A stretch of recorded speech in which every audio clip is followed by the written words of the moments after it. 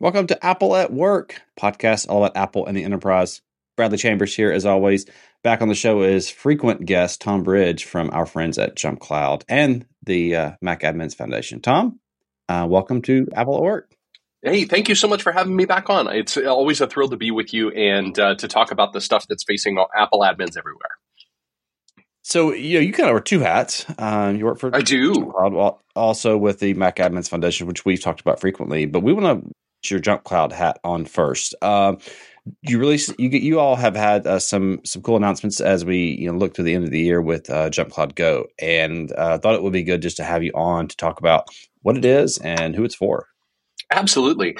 When we think about the world in which our people live every day, how many times do we open up a browser and have to log in every day? I mean, I think about all of the key systems that I use here at JumpCloud, like Salesforce and, Miro and Google Workspace and Slack sometimes even. The first thing I do when I sit down on a computer is I open up a new browser and, I got to log in again. We think at JumpCloud that should be a less frequent occurrence. And we're joining a large number of people out there in the industry who agree with that. Because a managed user on a managed device is a really known workspace for your organization. And especially if you're working on a company issued laptop that is managed by JumpCloud on a user whose password is managed by JumpCloud, we should be able to use your screensaver password as a gateway to trusting you for access to third-party applications. And so at JumpCloud, we built JumpCloudGo as the safest, most secure login that's also super easy to use and super fast. So that when you log into, when you get prompted for login, all you need is a Touch ID fingerprint and you're done. This is a factor that really focuses on being a high level of assurance for your organization so that you can know that was Tom Bridge on Tom Bridge's laptop and has direct passwordless access to all of those key applications that we use every day. The number of times I've had to type my JumpCloud password since we've released JumpCloudGo has dropped immensely because I use one of those extended Touch ID keyboards. So that means I've got the external sensor on all the time. And it means really when I access my Mac on Monday morning, that's the first time I need a password because then it'll have been 2.5 days since I shut the lid on my laptop and went off to enjoy life. At that point, don't need to type my password again until the following Monday because everything else that we're doing, I'm doing through Touch ID and through biometrics. And it's a phenomenal experience for our people. It saves them so much time because you're saving 25 to 30 seconds a login period. And you're doing that multiple times a day if you've got your sessions length set correctly for a lot of these applications, because they do have a lot of, private information stored in them. Being able to do that with a device-backed certificate that is unlocked by your biometrics is a really, really great way to ensure that you have a really private experience with your data without having to type lengthy passwords, go and find your phone and do an MFA. We think that JumpCloudGo is a really huge increase in user productivity, not to mention appreciation of their IT admin because they don't have to worry about typing in a massive password all the time. I don't know. Gradually and suddenly is the best way I can say this about passwordless.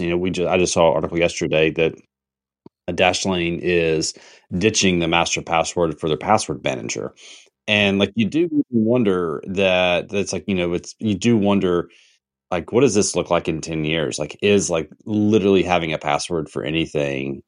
Is that just archaic? And I'm looking at your docs, and it really kind of hits me. This is as much on the networking cloud app side as this is what Apple and Microsoft have built into the hardware. So this requires a macOS device with secure enclave, and the Windows side it requires something with the trusted platform module. And so you're seeing this end-to-end authentication from SaaS app down to the hardware that I honestly would not have believed would have been possible. And I guess this is one of the benefits of people thinking ahead where I maybe wouldn't have.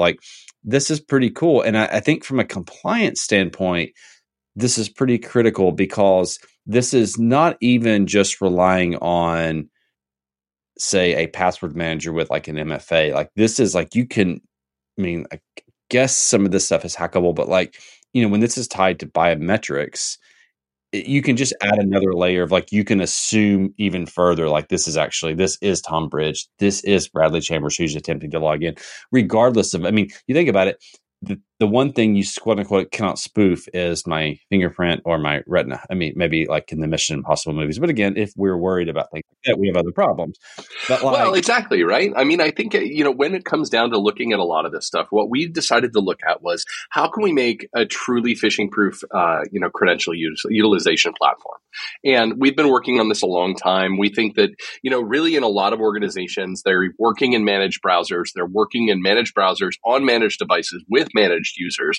This is a no-brainer, and we try and make it as easy as possible to set up. It's one button inside of the JumpCloud admin portal to set this whole thing up, deploy this out to your entire fleet, and get to the state where you're just using your fingerprint to access all of your key applications without having to use your password all the time, or without having to use a phishable second factor like TOTP codes or even MFA push to our Protect application on your iPhone.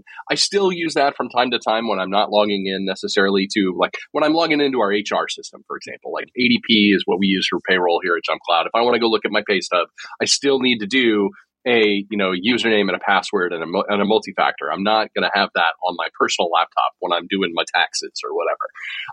And so, when we think about it from that perspective, we still want to be able to provide access to lower security applications, and we give our customers the full control of that using our conditional access policies for single sign-on. But we really are focused on making the most secure single sign-on solution on the market today. And JumpCloudGo is a huge way for us to get there. And in 2024, we're going to be bringing that to mobility as well, so that we can rely on Face ID on your iPhone or your iPad, or maybe even the Vision Pro as we get into the Vision Pro for 2024. We think that there's a huge opportunity here to really make this a great experience for everybody out there, no matter the device that they've got, to be able to safely and securely access their key work resources, no matter how their device is managed. We think that there's a huge market opportunity here for organizations that want to be secure, that want to go towards that zero trust phenomenon, or that philosophy that really basically says, I don't trust you every time. I want full verification every time you go and look at this resource. So, we are hard at work on bringing that to mobility, and we'll have a lot more to say about that in 2024. But we're starting with iPhone and iPad. Because we think that represents the best possible experience for so many organizations out there who have, either they're issuing iPhones and iPads to their staff, or they are, bringing their own iPhones and iPads to work. And wanting to use them with secure applications. I know that, for example, I have an iPad Pro on my desk that I use to take notes and to manipulate, roadmaps and Miro diagrams, all of those kind of things. And I do most of that on my personal kit because it's mine. I love it. I think it's a great tool. But that also means I can't access a lot of JumpCloud resources because we require that JumpCloud devices, be used to access JumpCloud resources. And so I'm really excited about expanding that out to the BYOD use case as well. And so we've got huge plans for 2024, and I'm really excited for it. This episode of Apple at Work is sponsored by Mosul. Deploying, managing, and protecting Apple devices at work shouldn't be difficult or require several solutions. Mosul is the only Apple unified platform for business. By combining enhanced device management, endpoint security, internet privacy and security, single sign-on, and enhanced app management into a single Apple-only platform, businesses can now easily and automatically deploy, manage, protect their Apple devices automatically with one solution at an affordable price. With a solution for every business size and the best support in the market, start a free 30-day trial and see firsthand why Mosul is more than an Apple MDM. Mosul is everything you need to work with Apple. To learn more, visit business.mosul.com. That's business.mosul.com. Thanks to Mosul for sponsoring Apple at Work this week. Obviously, you all serve a lot of MSPs, and it's a big part of your business. What's the MSP result here? I mean, this seems like something that MSPs would love. It's going to be great to offer their customers, because I actually have somewhat of a prediction. I mean, one of the things I keep reading about is an industry that's going to be upended is cyber risk insurance, and that it's like going to be drastically harder to get cyber risk insurance in the coming years, because I hate to say it, the people are having to get insurance companies are paying out too much, and insurance companies don't make money when they're paying out. So I wonder if like things like this are actually like this kind of end to end, everything is protected by a biometrics is actually going to be a key factor. And like you're not going to be able to get cyber risk insurance unless you can implement policies like this. So like, what do you think about that? And then like, what's the MSP result of this? Sure. We're obviously well aware of the market trend that, it's harder and harder to get cyber insurance requirements, taken care of for your business. A lot of small business owners are saying, this is getting really onerous. I need a great solution for this. We think at JumpCloud that managing your devices, your identities, your SSO applications, all from one platform is the simplest way to handle that kind of that location in the marketplace. And so if we think about that, we've been partnering with a company called Coalition out on the West Coast, and their cybersecurity risk profiles are very much in line with how we think about our policies here at JumpCloud. And so, we're excited to be, talking with them on a more regular basis about what are the things that cyber insurers need to be able to make easy for their customers, for example. Because here's the thing.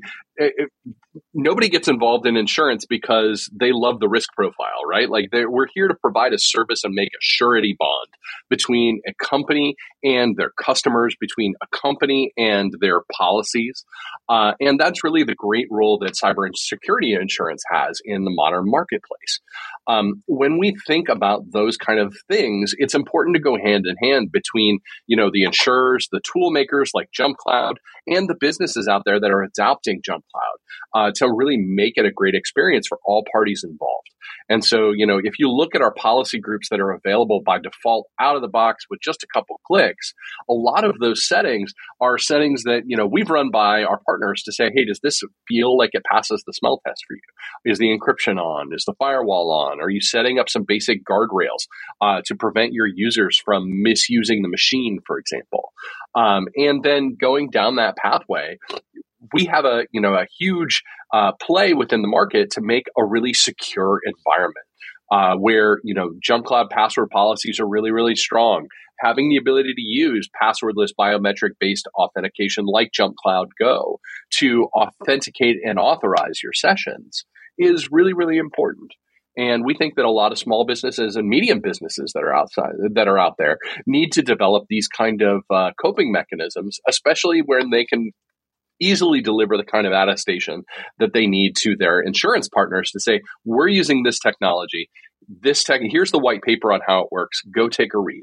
And so we did publish a great white paper on JumpCloudGo on what makes it a very secure factor for accessing all of your key company resources. Specifically, it meets the highest level of assurance for an authenticator. It's an AAL3 authenticator that we've built here. Which meets the highest level of security that NIST currently certifies. So, when we look at the kind of guidelines that are out there in the marketplace, we want to be the most secure single sign-on environment that's out there. And it doesn't matter who our competition is. When we look at people like Okta, who've had a rough year in the security market, when we look at Microsoft, who's had some rough conditions within the marketplace, we think that JumpCloud's got a really solid offering here. That is the kind of offering that a lot of small to medium enterprises need to be able to quickly adopt without having to, pay the tax of working with a large organization or working with an organization who has a lot of internal technical interface debt. So here at JumpCloud, that's what we're really focused on. When you go through airport security, there's one line where the TSA agent checks your ID and another line where a machine scans your bag.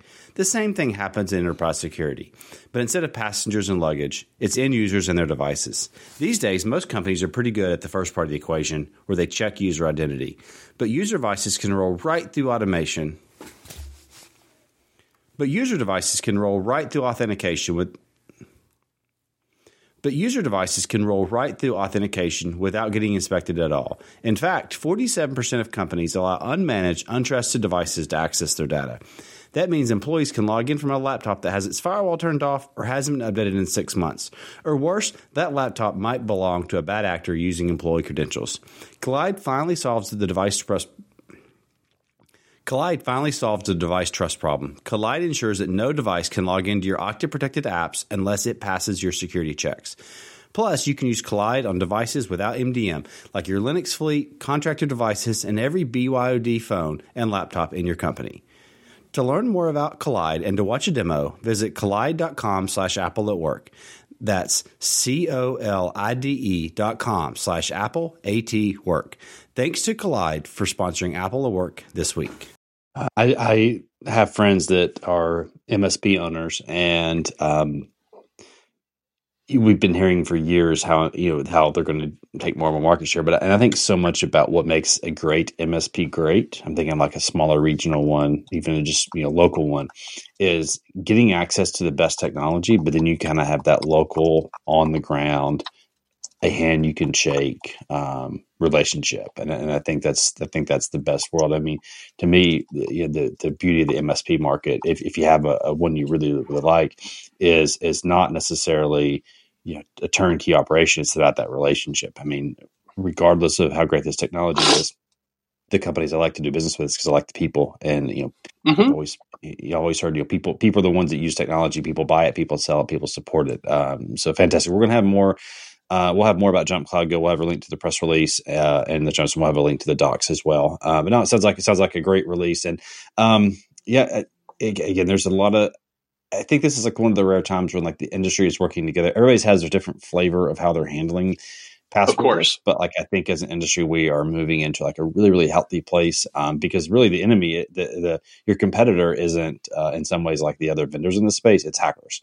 And well, that's exactly it, right? Like a marketplace that adopts phishing-proof credentials that, like passkeys, for example, for primary authentication. And, we've obviously paid very close attention to what Google and Microsoft and Apple have released in tandem for all of their platforms, which is to say strong passkey support, which, by the way, the same technology that powers JumpCloudGo is the same technology that powers passkeys in a lot of ways. It's public key, infrastructure. And figuring out how to safely and securely store the private keys and secure enclaves on Apple devices, or TPMs on Windows devices, or secure elements on Android devices. Those are the same kind of technologies that are proven to be the kind of technologies that everybody ought to be moving towards. It's just going to be a question of how do we make this a every time factor? And then how do we also at that point decorate that same factor with more information based on the device itself? A lot of passkey interactions is just proving that you are who you say you are. At JumpCloud, we think we need to go further than that. I want to prove that you are who you say you are on a device that we can prove belongs to you, and that has a bunch of software on it that is appropriate to the corporate environment, like whether or not your corporate antivirus software is working, or whether or not you've encrypted the disk, or whether or not you're on the most recent version of the operating system. And so those are the kind of things that are coming for JumpCloudGo in terms of that kind of attestation for a custom, for a conditional access policy for key resources. I said this, and I think I wrote an article about this. Well, I know it. I know I wrote an article about this. I still think one of the most critical things in the password and security industry that happened in my career is when Apple made a point to say that Touch ID did not sync.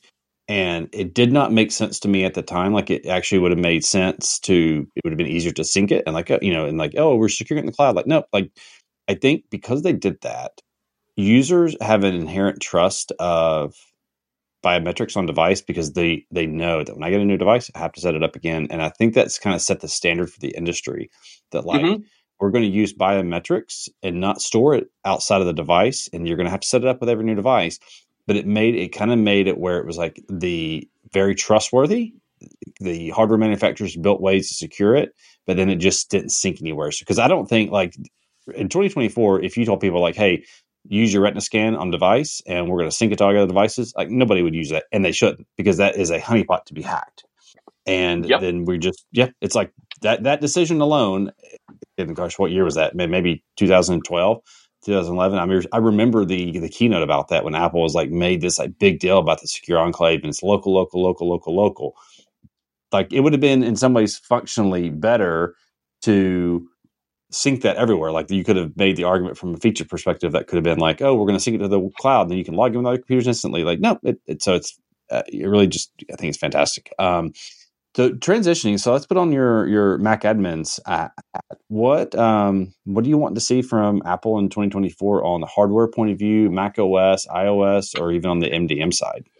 Well, I will say, as someone who is looking lovingly at a shopping cart full of an M3 MacBook Pro, right now, like I'm thinking about pulling that trigger, right? Like I think that Apple had a really phenomenal hardware year in 2023. I think that there are things that I'm excited for in 2024, though. I'm really excited for the prospect of an M3 powered MacBook Air. I think that computer would sell like hotcakes. I think that they couldn't keep up with demand, especially in the corporate market where, the M1 MacBooks that were all, or MacBook Airs rather, that were all released in that first year back in 2020 are approaching the end of their cycle. And we think about that, or they're already maybe a little bit beyond their cycle, if we're honest. In a lot of organizations, there is a huge amount of pent-up demand for that. So I'm really excited to see what they can do with the M3 MacBook Air. I can't wait to see what they're going to see in terms of battery life, especially on the 13 and 15 inch, or excuse me, on the 15 inch rather. That's the one I'm really excited to see. I'll be very excited to see how the Vision Pro does. This is one of those, Apple's making a big deal out of this one, and there's a lot of really cool technology in there. I'm a little bit of a VR skeptic, and so I will be excited to try one on and see what I can see in terms of that. I may or may not film a little bit of spatial video over the break here and see if I can capture some of that in preparation to study that in 2024. But, when we look at the corporate market, if you watch Fletcher Previn's talk at JNUC from this past year, which is now just out on YouTube, so I strongly recommend that folks go watch that. Organizations are recognizing huge benefits for adopting Apple products within their environment. And, when we put aside the cost of the actual hardware, because you can really put it all aside in terms of the TCO. Look at the the Mac at Cisco calculator that they released as part of that talk, for example. Organizations are adopting Apple like crazy. And it's really, really exciting to see all of those companies who are opening up employee choice. We recently did a survey of the Mac Admins podcast listeners, and I asked the question, it's like, hey, does your organization have an employee choice program? And the answer was resounding. More than half of the listeners that we talked to have some form of employee choice. 30% reported it's company-wide. Another 22% reported that it was for specific departments. So the fact that employee choice is becoming a story that's really resonating with the marketplace, especially with productivity gains that are available only to the users who are picking the Apple products. I think that the hardware that we've got out there right now, with its incredible battery life, and I'm talking here across the board from the from the iPad to the MacBook Pro to MacBook Airs, which barely touch their battery in a given workday. It's so powerful for an organization to adopt these kind of hardware platforms and empower their users to do incredible things no matter where they want to work, whether that's at their desk or at the coffee shop or at the park or out in the field. Having great opportunities for great hardware, and we just have an embarrassment of riches right now. Yeah, you don't know this, but the time this will be released, the article will be out.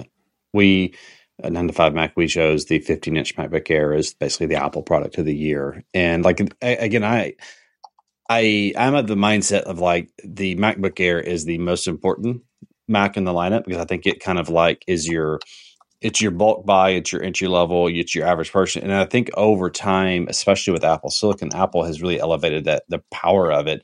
But what I think is the 15-inch model made it. There's a lot of people that just 13 inches too small, and so there's a world where that 15-inch is the perfect computer for anybody. The only thing lacking today is that M3, and I would love to. I think for me as a technology nerd, I would love to see it have obviously the M3, then also Wi-Fi 6E as well. I think I think Wi-Fi 6E is a pretty critical upgrade, not just for speed, but just for getting rid of the interference, and you can that's much easier. That's it more than anything else. I mean, 6 gigahertz Wi-Fi is no faster than its 5 gigahertz brethren. It's just the reality of the effect. But the fact is, uncontended channels is really the huge victory of Wi-Fi 6E. And so I cannot wait for that to be global across the line so that organizations can update their existing Wi-Fi networks on their next refresh and really kind of bring that uncontended network access. So that is the biggest problem that corporate Wi-Fi faces, is a lack of clear air. Because again, Right. Wi-Fi is a half duplex medium. No matter how much we want to pretend it's not, well, your Wi-Fi network can talk to one device at a time. It's just really good at attention shifting. We think about it, as the ultimate expression of ADHD, right? I mean, I was going to say that is what the network traffic cop that is your Wi-Fi access point is handling. I think I'm assuming by summer or so we'll see a 15-inch MacBook Air, and I think it's one of those where that may be the closest thing you could ever get to a perfect computer. It would be a 15-inch MacBook Air M3. Maybe we can get rid of 8 gigabytes as the default on the RAM. It's like I can remember these periods in Apple's history where it's like we got to get rid of 2 gigs, we got to get rid of 4 gigs, and it's like now it's like all right, we got to get rid of 8. We got to get that default out. Got to get the default to 16. Give me a default at 16, maybe a 512 gigabyte storage. Wi-Fi 6E, maybe the first best computer all time. And again, this is the computer that enterprises buy in bulk. And That's right. as the Air has gotten more powerful, I've actually have heard through little birdies that like there are organizations who used to like only buy Pros when they are seeing a greater shift to buying Airs because the Air accomplishes things that the pros that used to, pro user or semi-pro user needed the MacBook Pro for. Now they can do all they need to do with the Air, and then people love the body style. And again, like they're just great computers. So, and again, I think we're in a really cool spot. USB-C is coming everywhere. Like we got the phones. It's like it's good. I'm of the different mindset on the Vision Pro. Like I'm not interested in that at all. And I don't think I really ever talked about that publicly. I just have zero interest in staring at screens anymore. And I feel like I'm at peak screens. And what I would love to see is like, this is my dream Apple product is AirPods. I want like the AirPods Pro with like built-in cellular, a version of Siri that is beyond anything we have today, where like, if I wanted to say, listen to music, listen to podcasts, I wanted to like, imagine where you could just like join a Zoom call from your AirPods Pro while you're like driving and there's like no phone needed. Like I want to see where I think we thought the watch would become like the next thing. I actually want to see the AirPods Pro become the next thing. Like I want a version of the AirPods Pro that is like anything we've seen before. And like where that way it's passive audio and it's like you can have technology in your life, but it's not actually not distracting where you get a phone call, you take it, maybe just have like one in, throughout the day. But like that's actually what wants to see the future technology. I want like less screens and more passive use of technology in my life. And maybe that's me. Maybe that's like me being, almost 40 and like having person that stares at a laptop all day long. I like when I get done with my work day, the last thing I want to do is like put something on my head. But again, not everything is for me, and I have to recognize that. But I just think like in some ways the world has enough screens, and we need to have like more, touching grass. And I think a version of the, maybe it's a watch and AirPods combo. But like I want to see. And I know I have unrealistic expectations on battery life. I just want to see the AirPods Pro come to the next level with cellular, better battery, all the things. But again, we'll get there. Yeah, I mean, I think that count me as someone who feels the other way. I don't think that it's possible in a package that small. I mean, if anybody can do it, Apple can. They're the masters of the industry in that regard.